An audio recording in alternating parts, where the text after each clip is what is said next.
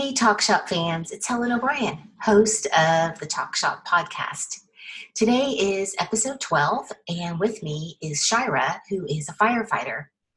As many of you who've listened to my podcasts, and thank you for that, know I highlight various career paths and jobs where you necessarily do not need a four-year college degree, where it's not a requirement to have that degree to get a job. Okay, disclaimer for this episode. About 9 minutes in, you're going to hear some barking.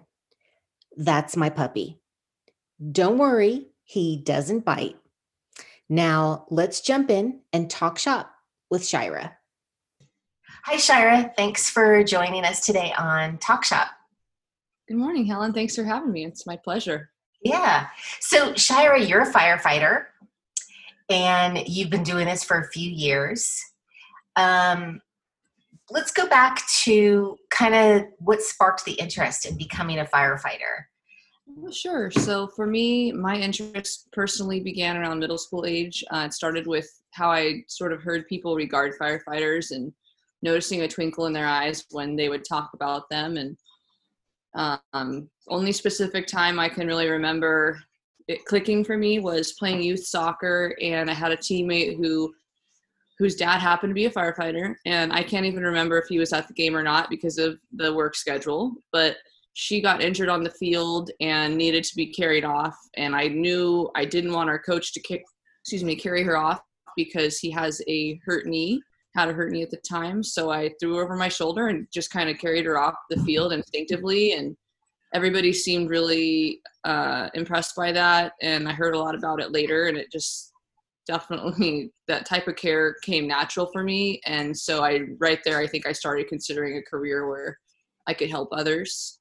Right, and get paid for it. Yeah, exactly. The more I heard about the job, the more attracted to it I became. And then it really solidified for me in high school, sophomore year. We did, part of our English class studies was to do some career exploration. So our teacher took us to the library on the computers, and we took 3 different career assessments about what might interest you and, things to go in that direction. And that was as a sophomore?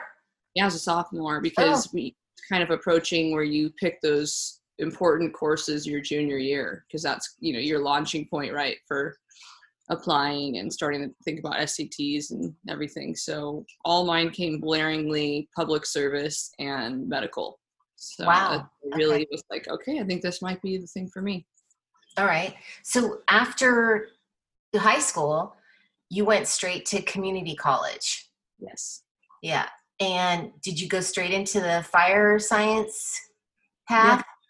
I did. I knew by junior year that's what I wanted to do. I kind of rearranged all my coursework to honestly not be such a AP driven load, because I didn't need that type of competition to get into my course. So I did an early decision program with my local community college, where we sort of mapped out that I was interested in being in the fire technology program.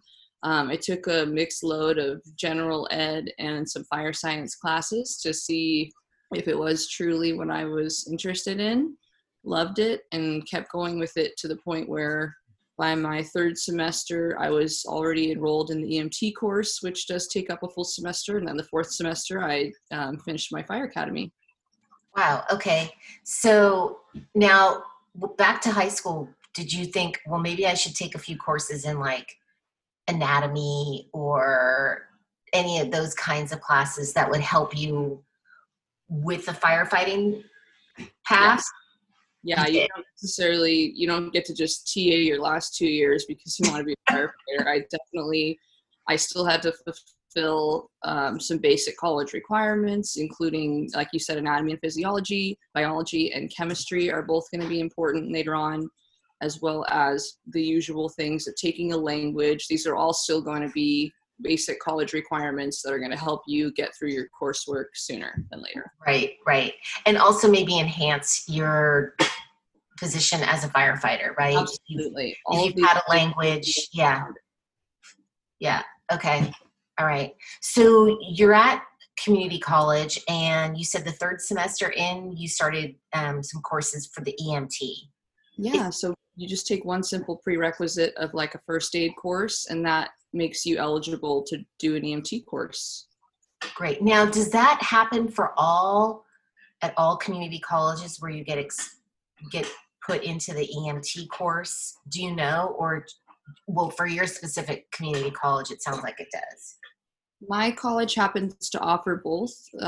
Occasionally, there's going to be a college that will only offer the fire academy or will only offer the EMT coursework, and they might send you to a partner or sister school that can help you complete the coursework. But I was lucky enough that we had the fully encompassing program. So for someone that's looking for the job or the coursework, to be able to identify a place that can kind of get you through start to finish, I think is really helpful.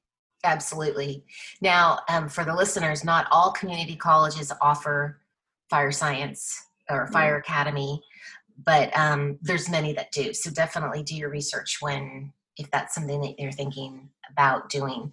So you're finishing up your time at community college, and then what happens then? Does the community college, the fire academy, do they help you find work, place you? How does all that work? I think they do a great job of helping you understand the hiring process and the interview process and how to build your resume. They pretty much get you ready for your application. And from there, you are on your own in a sense, but you should rely on your community of peers and your mentors and former teachers that you've met through your programs. Everybody is always going to be there to help you. No one's going to slam the door in your face if you're asking for help on an application or anything like that. Right. So it's important to stay connected to people. Absolutely. It's important to foster those relationships. Try to get a phone number or an email to someone who you think may be a positive part of your network later. Right. Well, like any job, right? That's right. Yeah. So, and sometimes there's a waiting period too, like until you find something. And I know a lot of times people do some volunteer work, maybe volunteer firefighter in some parts of the country, or you also work as an EMT until you get picked up by maybe a fire department. Yeah, so once you've completed your coursework to become an EMT, you can begin applying. But with all the competition in the field to get a job, you might consider applying for an entry-level EMT position while you're maybe concurrently going to school. They tend to have flexible hours where you can work at night or part-time or a little bit of both. And you also may consider going to paramedic school as soon as you finish, as well as something to do that's going to further you in your job search and your career, because the application process can take so long. So some departments offer a volunteer or a paid call, a fire explorer, cadet type of program. And sometimes they're paid, sometimes they're unpaid, but either way they provide like invaluable insight to how a fire department works, what that specific department's culture might be like, and what the culture of the fire service is like as a whole. And that's your time to sort of constantly be interviewed, and also in a sort of backhanded way interviewing that department and making sure that they're right for you as well. I think a lot of people forget that that's your opportunity as well to make sure that it's a good fit for you. Because yes, you do need to fit their mold in order to be accepted there, but it's a great time to see if that's the place you want to be for the next 30 years. Right. Well, and it's like a student going on an internship. So you're checking out the employer, and the employer is checking you out. That's it. Once you decide to put your application in, you're going to want to read those minimum qualifications very closely, because some places ask for you to be 18 years old and have a pulse, and other places have very specific requirements. Some people are paramedic only. Some people are EMT is fine. That's one level or even less. Some people want degrees, and then others may just want to see that you've completed a fire academy. So just a certificate of completion. So you're kind of in a holding pattern for some people coming out. But so what happened with you? Because I know you ended up working for, is it a state-run? Exactly, a state fire department. So bigger government agency, a very large fire department. So for me, I went right into EMT, working as a BLS EMT, which means you're not necessarily the person that's going to show up when someone calls 911, but you still have opportunity to get your feet wet in the 911 system by running what's called like a code 2 emergency, which means they still might be going to the emergency room. They very well are going to the emergency room, but it's not necessarily lights and sirens. It's not imminent that they get there within the next 90 seconds. It's and some of those calls get upgraded to code 3 as well. So there is opportunity to participate in very real emergencies and time sensitive emergencies, but it's more about getting experience driving the ambulance, working with patients, giving very hands-on care, long transports, much longer sometimes than what you'll see in the 911 system, and making sure that you can handle that you love it, and that you're ready to do a portion of that for the rest of your career. Right. So that's everything you do from when you get out of your fire academy up until getting the job can help you on your resume if you do the right things. So that includes getting your CPAT in California, which is the Candidate Physical Aptitude Test. That's like a sort of a little card you get that has your photo on it. It says the date that you completed that physical test, and a lot of departments will have that as a minimum requirement at the application or at the time of interview. And that's just to rule out that you're at least fit enough to, show up for day one of academy, that you're not going to get hurt. They don't want to hurt you. They want to make sure you're understanding what the job entails physically. Right. Okay. And I would assume most states have that requirement. I know our CPAT is specific to California, but I would believe that most states are going to have a requirement like that. That one I would consider, an outside company, and a lot of places and departments may have an inside fitness test that might be in addition to that outside test, or just their own sole test. They just expect that there's going to be some sort of a physical exam like that. Okay. All right. So real quick, I want to go back to, you mentioned Fire Explorers, and I know that that's some program that some fire departments have where they work with high school students. Yes. Is it high school and community college students, or is there an age range for the Fire Explorers?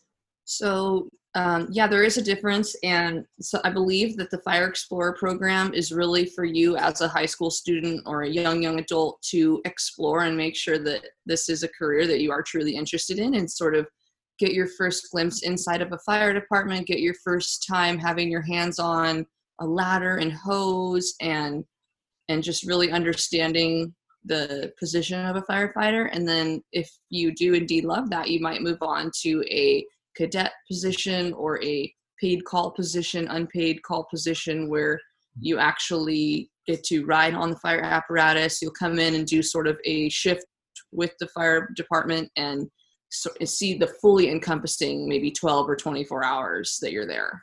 Okay. So I would think that if you were in high school, definitely try and search out and see if you can find a Fire Explorer program. Absolutely. And because then you might realize you don't want to do this, right? But it was a great semester of Explorer, but that is not for me. On to the next one. Yeah, on to the next thing on the list. Yeah. But if you do want to do it, it's a great way to make connections too. Absolutely. Right. And if you do a good job, you rise to the top because they'll remember you. Oh yeah. And I work with people today that they see someone, they go, oh, that was my captain when I was an Explorer, or vice versa. Oh, I remember when he was an Explorer with us. Yeah. Explorer with us. So those relationships are long lasting. Right. Okay. So all right. So you're with your state department, and how long were you with them? I was with them for 3 years, and a total of 4 fire seasons. It was a seasonal position. meaning for this department, the entry level position is considered seasonal, and they are required to lay you off for a period of 3 months.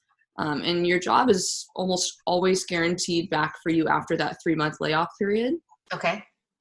And that's just to help save the state money, because there just is less calls in usually the winter period. So they'll downstaff a bit, lay a few people off, and bring you right back, usually right in the beginning of the spring.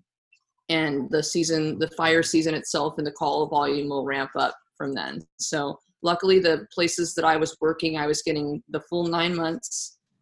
I considered it to be fantastic experience, not only with the fire portion and the EMS portion, but also understanding the culture inside of the firehouse. I thought it was a great entry-level position to ease you into what it's like to be on the engine in a firehouse with a long schedule and so on. Well, since you're talking about the firehouse, what's it like in the firehouse? I mean, you're a female, and even though there are more female firefighters than ever before, I'm sure there's still some stereotypes out there. It's just like it is for everybody else. There is a period of proving yourself. However, I personally believe there is a little extra judgment from the outside looking in to make sure that you're strong enough to do the job, that you have the right mindset, and that you're there for the right reasons. And I think those are all things that are worthy of proving yourself. I think it's important to have your coworkers respect and trust. And I also believe that it's something that especially a female, but all people in the fire service should accept as a part of the job, because we work so closely as a team to the point where we consider each other family and brothers and sisters. And you should value the opinion of your brothers and sisters and want to do well for them. So to me, it's a welcome part of the job. And luckily for me, I've always felt accepted by, I'd say, 99% of the people that I work with, both male and female. And you have to just win people over at different times, and vice versa. They win you over at different times. Right. And I'm sure it's like your second home. I mean, you're sleeping there. Absolutely. Right? Yeah. Absolutely. And you have to find your level of comfort within professional reason. It's very important. Okay. So since we're talking about sleeping at the firehouse, what are your schedules like? I mean, you have 24-hour shifts? That's Is that right? Yeah, most firefighters work in shifts of 24 hours, and then the number of shifts that you work in a row just depends on your department. I've worked for a department that had a 72-hour normal shift and then 96 hours off, so 3 days on, 4 days off, meaning that your schedule will be the same every week, which is nice for consistency and not as nice to be gone for 3 days at a time. And then now I work for a department that has a 48 hours on and 96 hours off. So what that means for me is that my shift starts a day earlier the next week, every week. So everybody works the weekends at some point. Everybody works the weekdays at some point. We share the load, and whatever holidays fall upon your schedule, that's what you signed up to work. So you know a year in advance what your schedule is going to look like. Okay, makes sense. It's all on a color-coded calendar, and that's just how we consider it. And those are called tours. The complete 48 hours is a tour. Oh, okay. Like a tour of duty. Yeah, and so the 24-hour period is the shift, and then how many shifts you work together is when you go on tour. Got it. So you said 72 or 48 hours on. And 96 off. Okay, got it. All right. And at the firehouse, do you have to split up some of the duties? I mean, it's like I said, it's you're living in a house, so are you cleaning the firehouse? I mean, I know there's a lot of cooking going on. Yes, we do probably 90% of the things that need to be done in the firehouse, we do on our own. We hire out very few things, and those things tend to be the very important and critical parts that we shouldn't be stopping in the middle to get a call. But so we hire out only working on our apparatus and working on our facilities when it's something more than, a basic repair. But as far as the cooking and cleaning and the head to toe maintenance of our equipment and our station, that's on us. So our normal day would be most departments have a shift change between 7 or 8 o'clock in the morning. Those off-going crews will give the oncoming crews a pass down of their tour before departing. And then at the beginning of shift, you might put all of your gear on your apparatus, inspecting and checking out all of your medical and firefighting gear, which should take quite a while. You're cleaning both your apparatus and your station, and you're also potentially forming a meal plan for the day with your tour or with just your crew. Okay. Then we go out, usually shop for meals. That might be department specific. Some places already provide, a week or two's worth of food in the fridge. But for us, we shop for the day for the most part, or for the tour. And that's if you aren't running calls. And then you prepare meals, or at least eat together for 1 to 3 of those meals per day. Gotcha. So going back to working for the state, tell me about, maybe there was a fire that stood out, or I know you said here in California. So, you're dealing at the time that you were working for the state, a lot of wildfires as it's been going on the last 5 years. It's been escalated quite a bit. Is there a fire that stands out that you worked on, or, and then also I want to know, a lot of times firefighters travel to another fire to help out at that fire. So have you done that? Yeah, I traveled all around the state for the duration of my time with the state fire department. I went as north as Oregon to at least have a rest period because there weren't enough motels to sleep us at the fire we were fighting in Northern California, because it tends to be very sparse up there. And I've been as south as, I have not fought fire over the Grapevine, but everything north of that I have. So, but a lot of my coworkers have made it down to San Diego and even to right down to the border. So that's all part of the job. And as far as the fire that stands out for me, it's not really the ones where the fire activity was significant. It's the ones that were more, but took an emotional toll on you. And for example, like the Santa Rosa fires were very emotionally exhausting and demanding because there was such a high rate of loss and there were so many people displaced. There was so much devastation in one very small geographic area. So those were, I think, took a toll on most people that were there. And it was really evident when you would walk into base camp. And I think those fires were so big, we had 2 or 3 base camps. But everybody was visibly exhausted, and you could tell it was taking a toll on them to the point where they provided emotional support dogs and just lots of additional services for us. There was people setting up volunteering chiropractic services and people playing music and just things to keep it a little bit more lively at base camp, because 30 days of that can take a toll on you. And the expectation when you're working with the state is that you will be ready to respond for potentially as long as that fire is ripping. Wow. Okay. Yeah. It's, people think, oh, firefighters, they just sit around the firehouse all day, right? I mean, but when you're working, it's hardcore.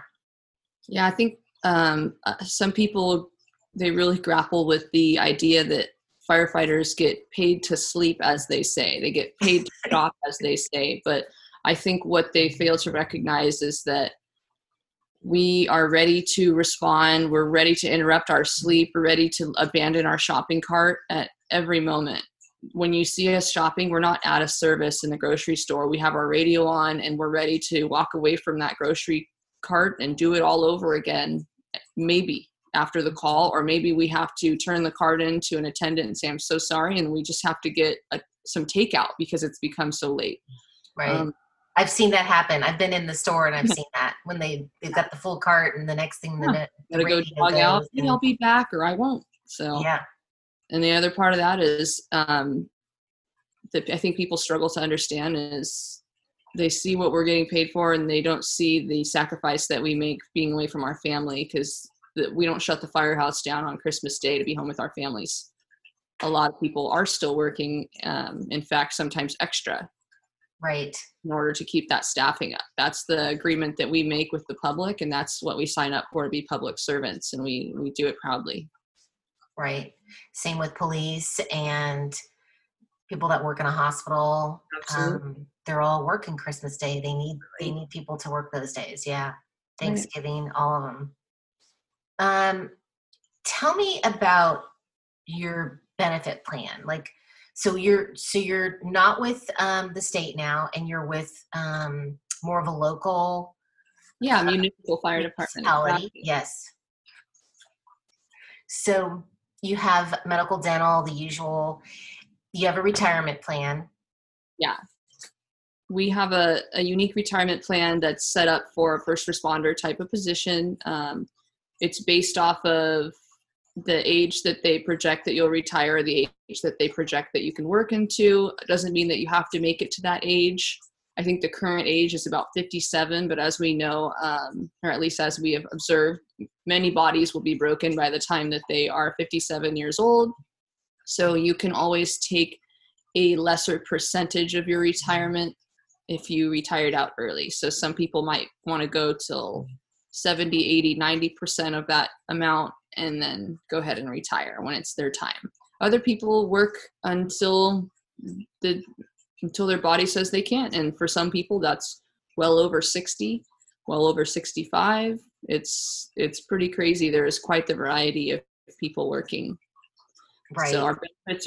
our benefits take pretty good care of us. I think departments across the nation provide a good plan for their employees. Right. Yeah, I mean, and that's again part of your total comp. I mean, it includes they're paying disability for you. They're paying into workers' comp if anyone has any, workers' comp claims. So it's all part of your total comp.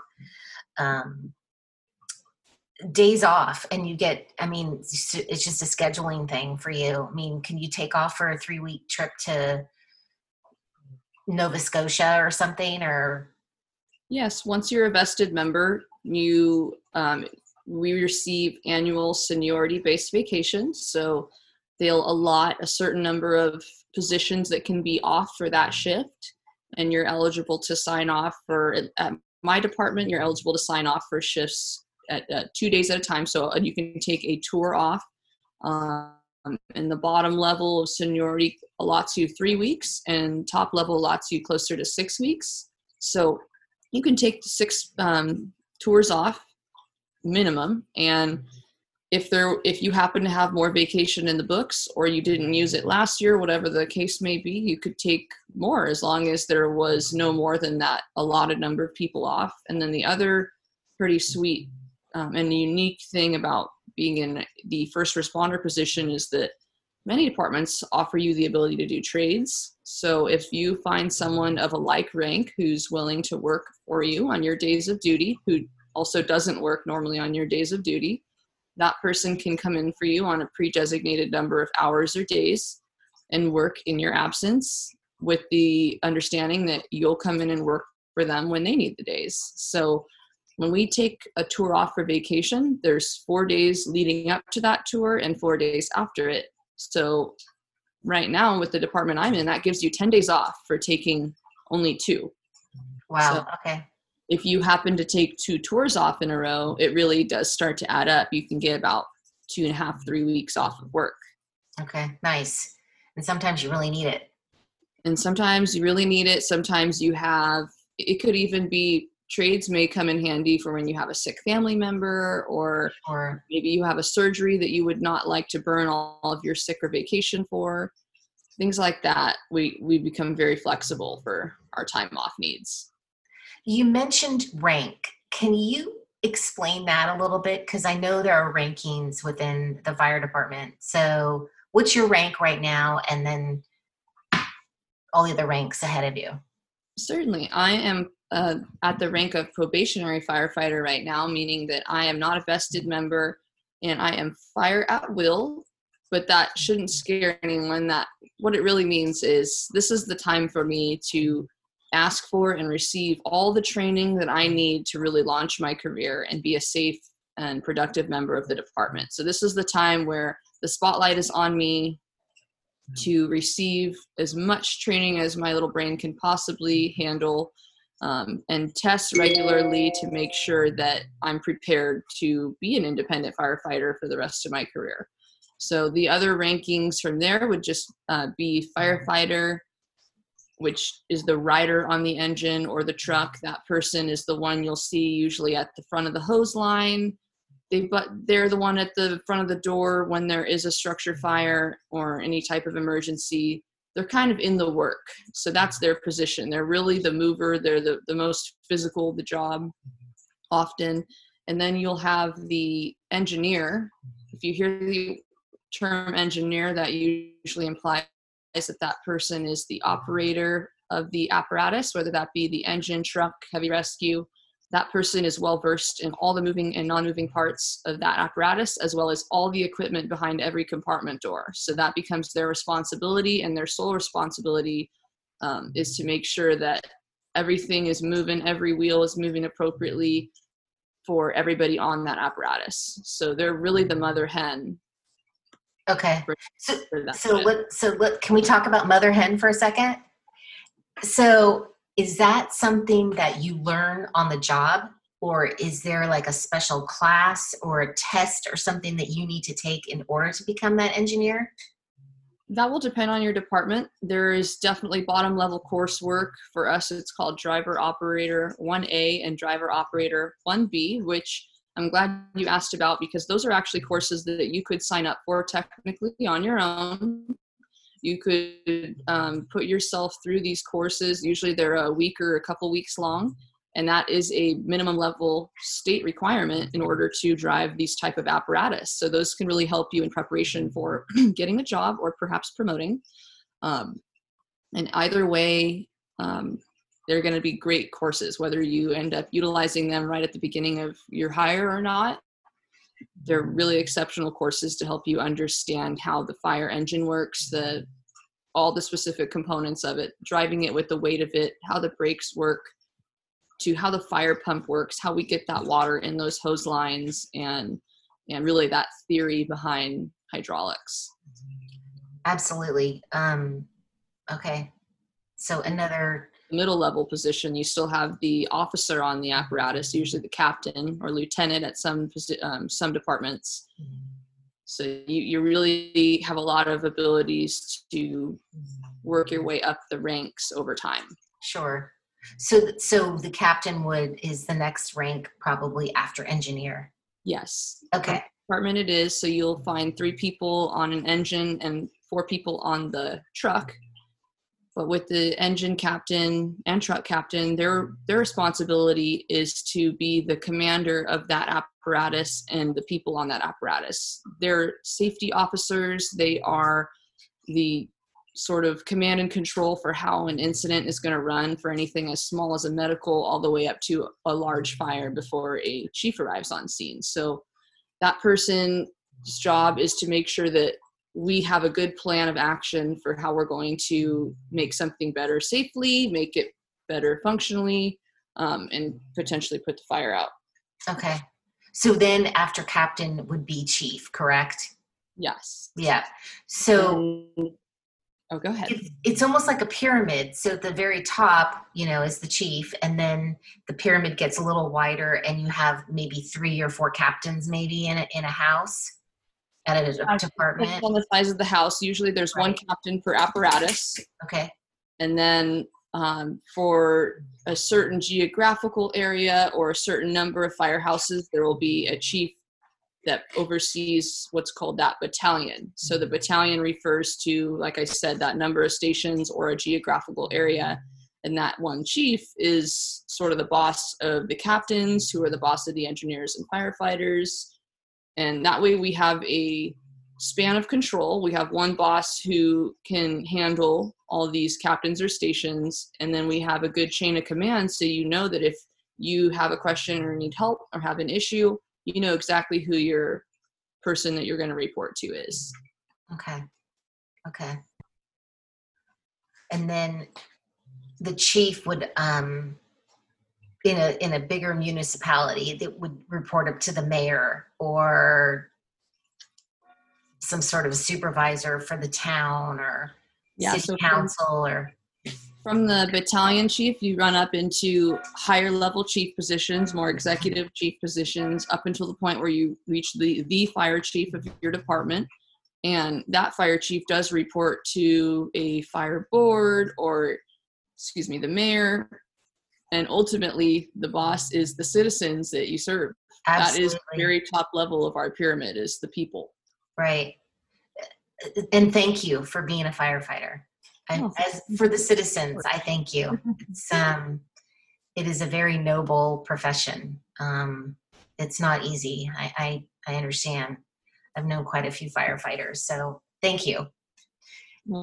Thank you, because we know that our teachers and our teaching staff of the youth is a vital part of this whole greater plan. So we appreciate you just right back. Well, and I learned that the outlook for firefighters across the United States is 6%, which is fairly high. So that's in addition to, any retirement. So that's more firefighters in addition to what we already have. And I'm sure that there's a lot of retirements going on as well. Especially now with COVID, some people are finally saying, well, you know what, I was going to go another 3 years, but I don't know if I have it in me to go 3 more years. I think I'm going to retire now. So, and then what happens is you move off of your probationary and you go up to the next level. But now that probationary spot is open for someone new to come in. And so that's where the new, our youth come in to take up those spots. That's right. People are always going to be retiring and people are always going to be needing jobs. So our hiring is usually dependent on the two things, the growth in the department that's projected and those retirements. So we don't like to have too many open positions. We want to make sure that we have qualified people in those seats and also new members around that can learn from these wise members before they retire. You don't want to just put a new person in the position who hasn't been surrounded by trained, qualified people to really help and foster their career. Right. So when you're with a municipality like such as you are now, that's recession proof, right? I mean, you've got a job and facing layoffs is really minimal. I would say the position of firefighter as a whole tends to be very secure, but nobody is safe in a recession in that sense. It feels good to have a job just like anyone else, but it's not felt 100% safe throughout the COVID or any type of recession, because we are actually in a hiring freeze right now at my specific department. And that's because we really have to look at our budget and make sure that we're making the most calculated decisions for the citizens in this time and doing anything we can to help the bottom line and really support any type of recession that our geographical area might be encountering. We don't want to be adding to the pile of debt. So there, even if an area is not laying people off, they may be in a hiring freeze where that's it, you're it. And if you were to lose your job for any reason, you're looking around going, well, what do I do now? Sure. Yeah. Okay. In a general sense, it is a very secure position as long as you're continuing to move forward and you're doing a good job. Yeah. So tell me, Shira, 3 qualities you think a firefighter, someone in this role, needs to be successful. Okay.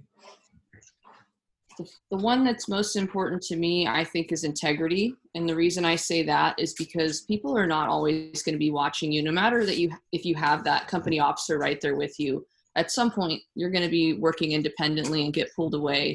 So that one's so important to me. You have to have integrity throughout your whole life, not just your job, because people put their full trust in you to get the job done well and right, and when no one's looking. So other firefighters have to count on you to maintain integrity in the job, because what you do speaks for potentially the fire service as a whole. So that one I really hold close to my heart, and I just always hope that other firefighters do as well.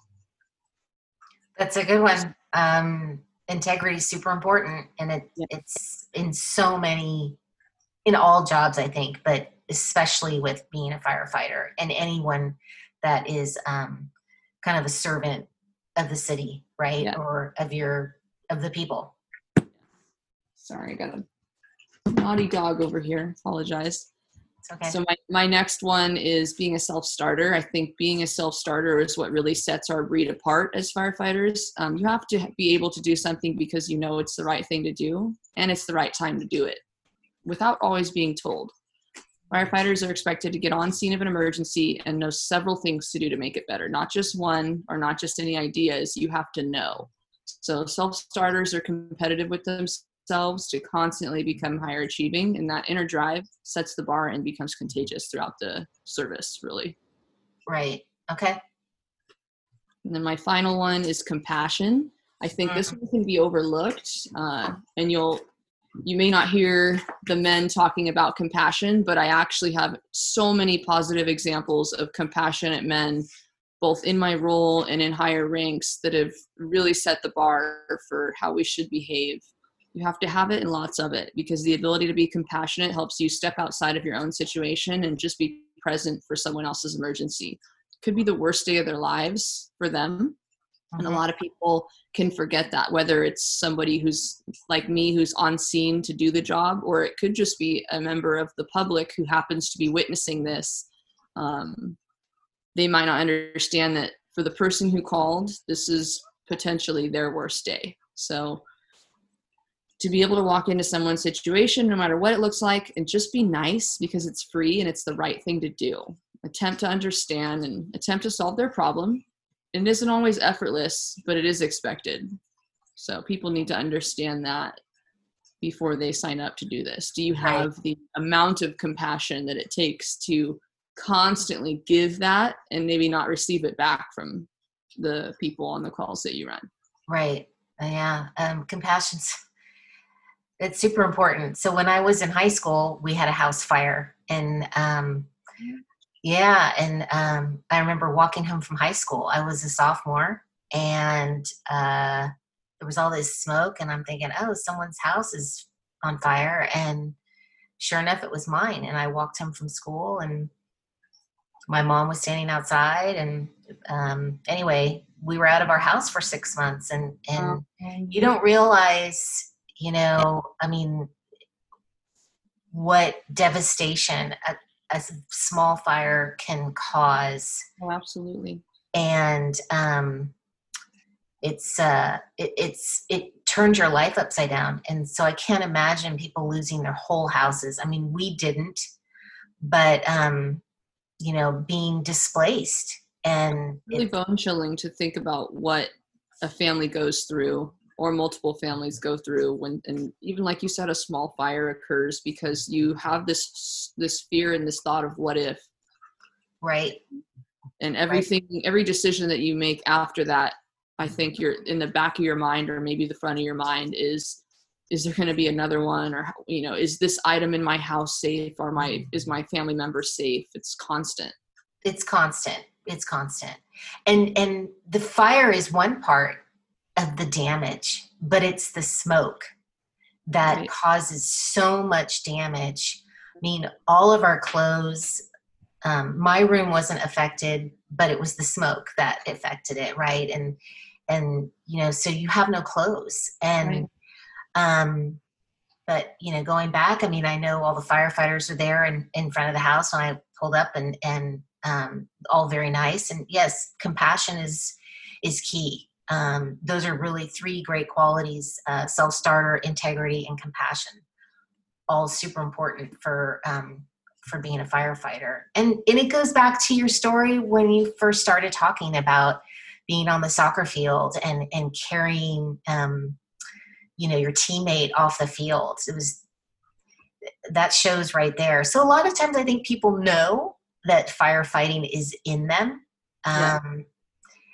And it's just trying to figure out, is this something that I really want to do? And oftentimes I think too, we're swayed by what other people think or what other people say. And I think it's important to kind of stay true to yourself and figure out what it is that you don't want to do, but what it is that you do want to do. And absolutely. Yeah. I can relate to that so much because there were other careers that I considered while I was deciding. And as you grow up, I feel like adults ask children constantly, what do you want to be when you grow up? And how could you know at 2, at 4, at 10, at 12? How could you know? How could you be sure? The few that do know are so lucky that they do have an idea already, because it is one of the hardest decisions to cement in your mind and to follow through with, because you've told so many people at a certain point what you want to do. And if it doesn't end up working out or being something that you want to do, there's this sense of huge disappointment or you feel like you have lack of follow through just because you want to change courses. Right. So true. I mean, I work in a high school and I do a lot of the career stuff. And I figured out early on, don't ever ask a high school senior, where are you going to college? Big mistake. I always ask them, so what's next? Right. What are you doing after graduation? Changing how we talk about this is so huge moving forward, because there's so much unnecessary pressure to follow one path, even if it's, like you said, the college path versus career path or a travel path. There are so many options, right, for all of us that I feel like we overlook by putting each other in a box, asking one question. Right? Yeah. And then you feel that pressure, like, oh, I have to go through with this, or yeah. I'm disappointing you if I don't. If you don't follow that path. Yeah. Yeah. Do you have any funny stories or anything, Shira, to share being a firefighter? I do. I have one that I actually typed out because I wanted to make sure I didn't miss a funny part. Okay. You're prepared. Yeah. All right. So how I met my mentor, actually. And my mentor is someone who, for me, I can call upon at any time, and they really just hear me out. But this person was sort of a intimidating person for me at first and ended up becoming my mentor. So you never know who's going to come through for you. When I first met my mentor, I was in a hiring academy for another department. I was intimidated because even though at the time she and I had the same level of experience, I was transferring in from another agency and she had already been working at that agency. I felt that she was confident and fierce and really knew what she was talking about and really carried herself well. So after that little hiring academy, we went to our respective stations, but somehow I ended up working a day of overtime at her station, her captain, and I'm the visitor for the day.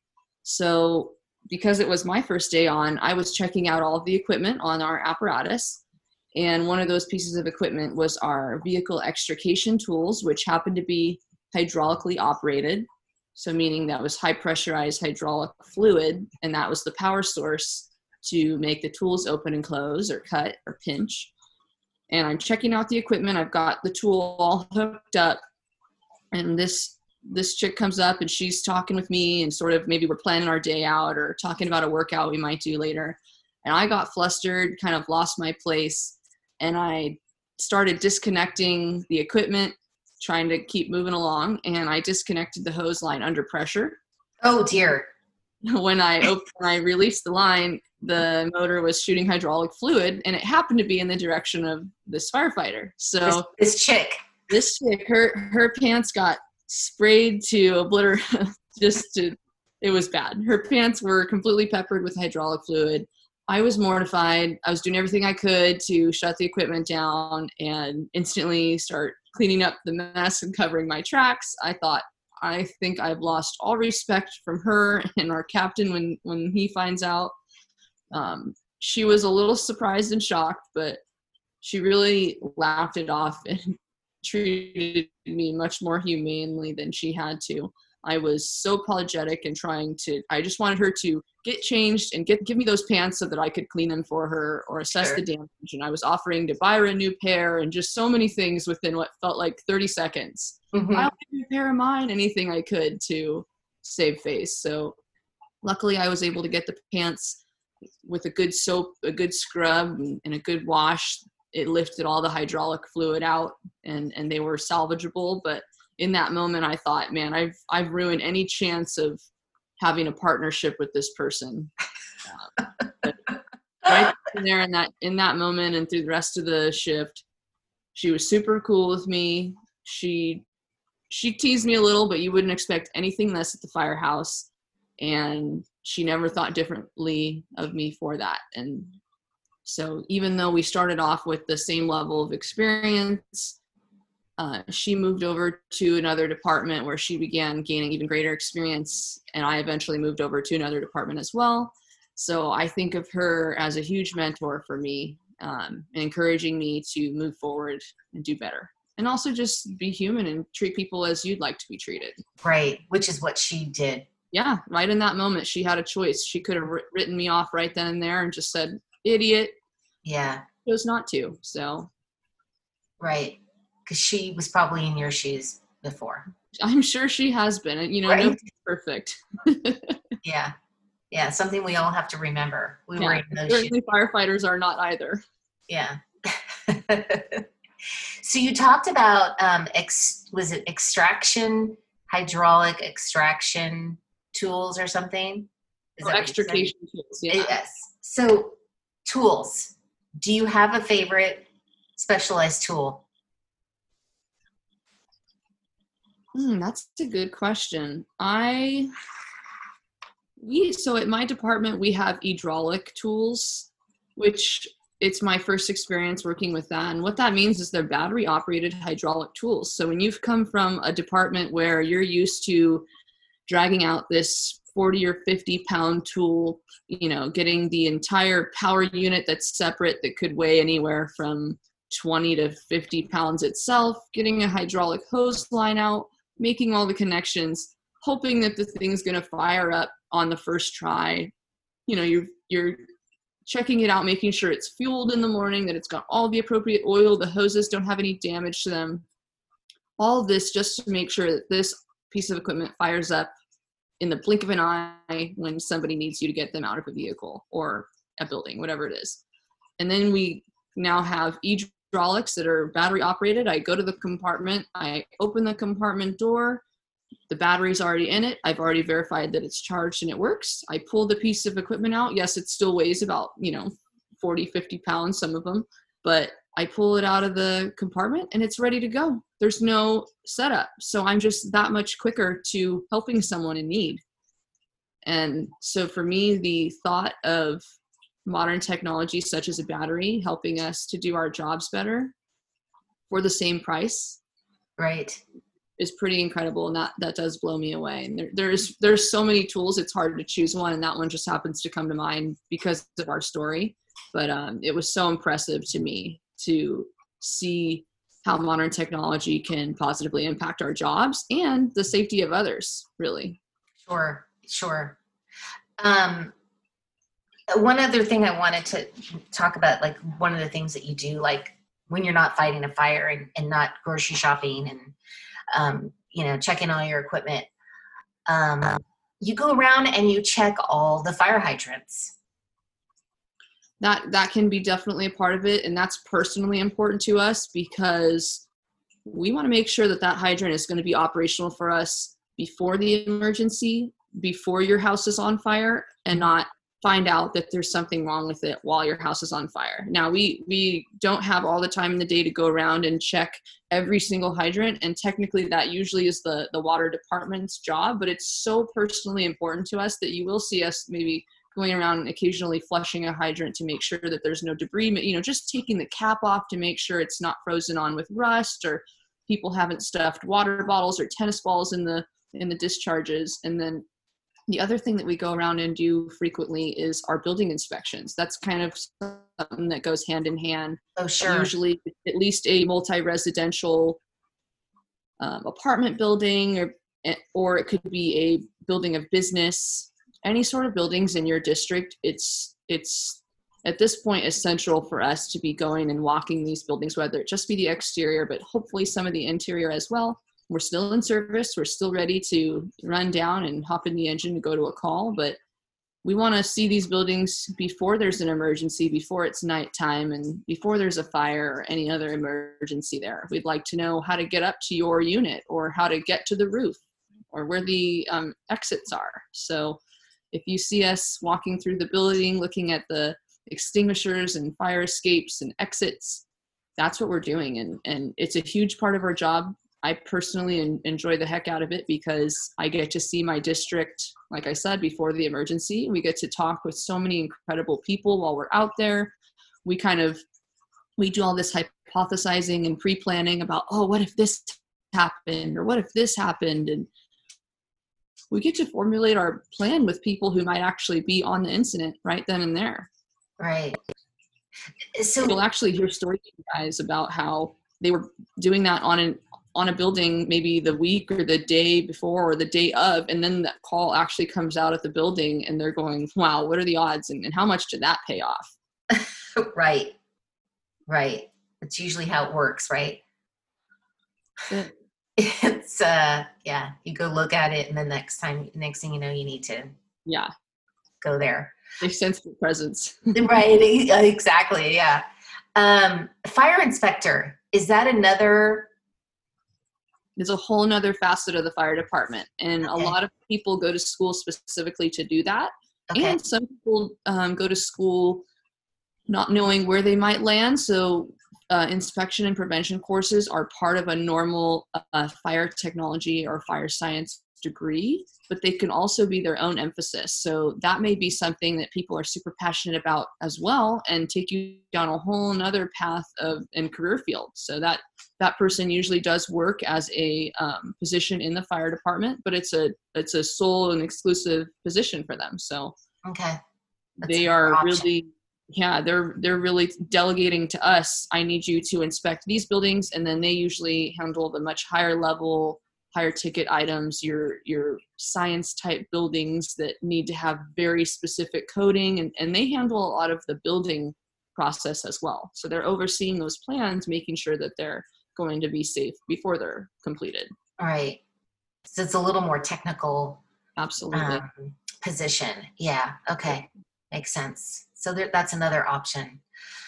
Okay. Well, I think this is a lot of information for potential firefighters out there to listen to and maybe help solidify, yes, I want to do this, or maybe it's not for me. I don't know if I want to be woken up in the middle of the night to go fight a fire, right? So right. Yeah, it's all pluses and minuses.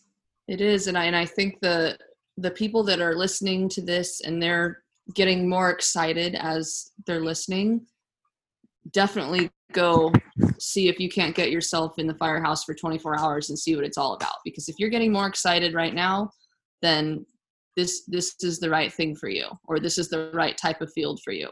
And if you're starting to get scared away just from the answers I'm giving to this interview, then still go and check it out, because you might be surprised, but also know that it might not be right for you, and that's totally okay. Right. And if you're a little scared too, sometimes it's good to challenge yourself and really. It is. Yes. To check things out and say, wow, I think I really could do this. Yeah. Or people who say, I could never, I'm afraid of heights, or I could never, I can't really stand the sight of blood. You just don't know until you try. Exactly. if you end up in that first aid class and the thought of putting a Band-Aid on something or doing CPR ends up making you be close to fainting, then yeah, maybe it's not right for you, but you really won't know until you try. And there's also a lot of people who discover that it's just their hidden passion just by putting themselves through the motions. Would you suggest listeners maybe just going into a firehouse and